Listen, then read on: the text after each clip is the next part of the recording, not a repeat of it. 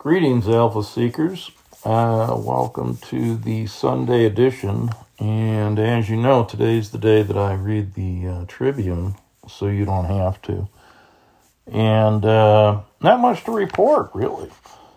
Pretty lean Tribune. So today's episode will be devoted to Seeking Alpha, Wall Street Breakfast the Week Ahead, October 26th edition.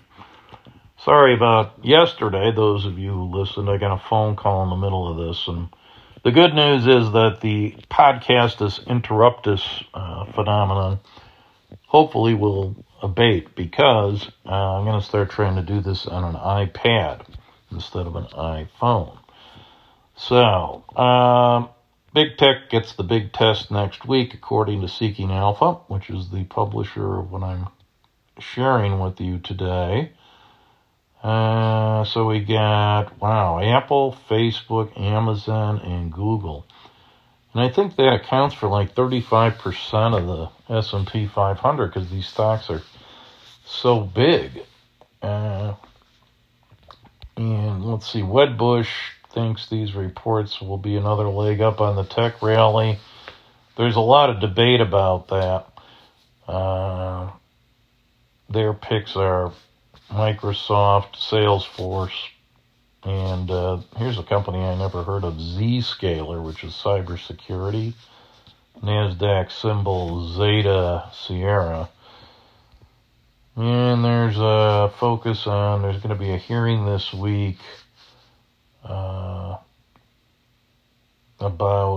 what's called Section 230 immunity. And I think that's Section 230 of the FCC code. Basically, that's what exempts the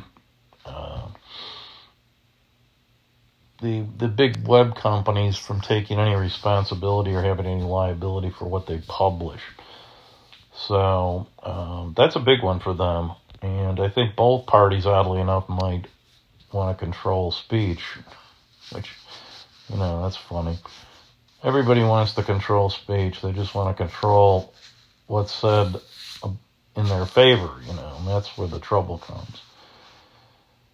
So Mark Zuckerberg gets another trip to Washington. Jack Dorsey's coming this time, and Sundar Pichai, I think he's the guy who runs Google. So that should be. I will not watch that. You have to watch that on your own. I'll read about it, but I can't listen to that kind of stuff. It's just too painful. So, historic 33% Q over Q, quarter-over-quarter surge in third quarter GDP is expected to be reported, basically because we had a 31% drop in Q2. So what that tells you is basically the economy has almost recovered, yet the official forecast from the Fed is for GDP to decline by 4%, which would make it the biggest single-year drop since at least World War II, which is not good. But this is like worse than Pearl Harbor for sure, this virus. I mean, between the virus and the civil unrest, you might as well have dropped, you might as well have bombed Chicago, for example. There's a Robinhood conference this week. That's interesting. And SPAC creation, Lordstown Motors, whatever that is, symbol ride. And here's some stuff that doesn't really, let's see.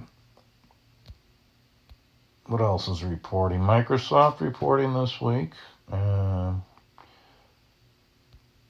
Pfizer, that'll be interesting. Merck, for those of us who follow the pharma space. Amgen.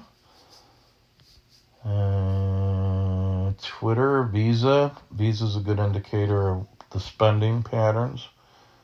Facebook we mentioned. A couple of oil companies, which nobody cares about anymore. Let's see. Yeah, Apple, of course. That's not an alpha stock these days. What else? A few IPOs, nothing too interesting.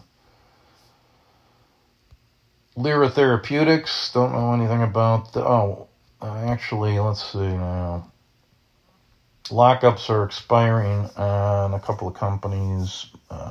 Lyra Therapeutics, I don't know anything about that, but typically when the lockups expire, that's a buying opportunity because a lot of supply comes on the market. So Lyra Therapeutics, you might want to check that out. Symbol LYRA, and Zentalis, don't know anything about that either, but ZNTL, the lockups are expiring on that. Let's see. Okay, we got a FDA advisory committee meeting. Those of you who are bold, you can always take a bet on that. This is Neovasc, symbol NVCN, which is a reducer device. I don't know what that is. And then the FDA action date arrives this week for Kala Pharmaceuticals, symbol KALA, which is an ophthalmic suspension for dry eye.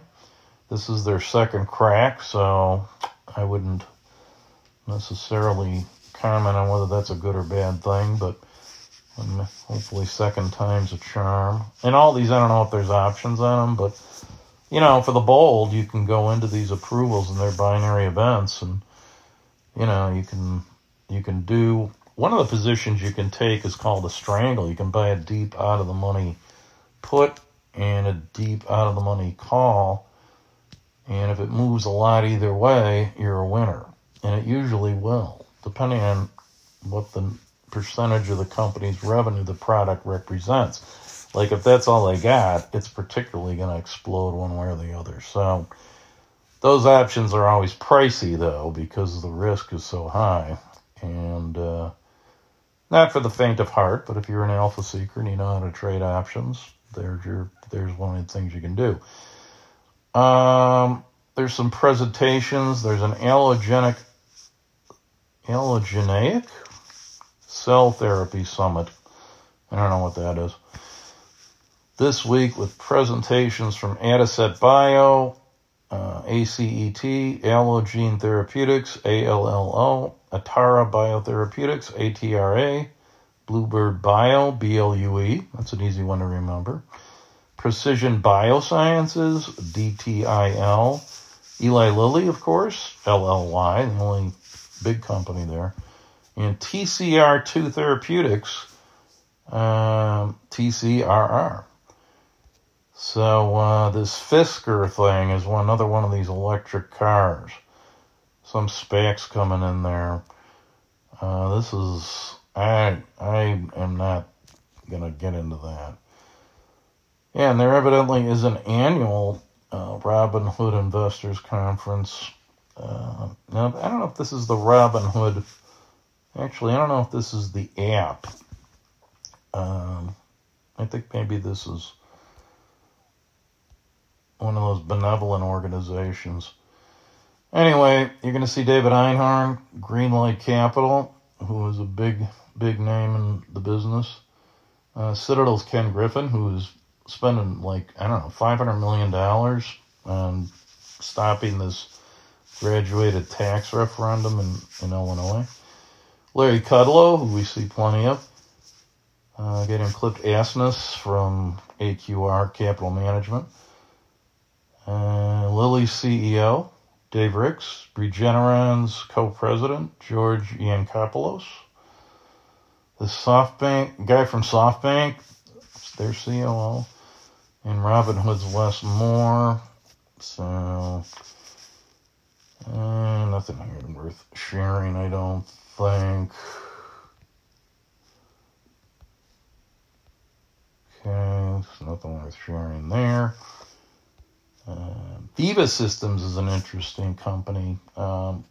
Analyst and Investor Day, October 29th. Viva's from my old stomping grounds of pharma. It's like kind of like a CRM system, I think, marketing integration type of system. So that's, I don't know. It's like tied to pharma, and there's only so many pharma companies, so I don't know whether that's something I would want to seek alpha in, frankly. Might be a takeout opportunity, I don't know. Let's see. Barron's this week. Recommended Coca-Cola, symbol KO, as an underappreciated post-pandemic play. Hedge against the weak dollar. 75% of its profit outside the U.S. In the world of REITs, they talk about positive trends for medical real estate, in which case the Community Healthcare Trust, symbol CHCT on the New York Stock Exchange, and Physicians Realty Trust, also on the NYSE, symbol DOC, DOC, and Healthcare Realty Trust, symbol HR. And maybe time to look at tech companies outside the U.S. for growth. That's interesting. Alibaba, company that's got a real long name, symbol HTHT. Innovent Biologics, which is a pink sheet. I wouldn't go there. Emerging markets, though, generally. And that makes sense, I think, if you're going to see a blue wave, the U.S. is going to become less of a free market, arguably, and leaving the rest of the world relatively more competitive. So that's about it. I think I'll probably leave it at that today. So live long, prosper, stay safe, and we will talk to you soon. Bye-bye.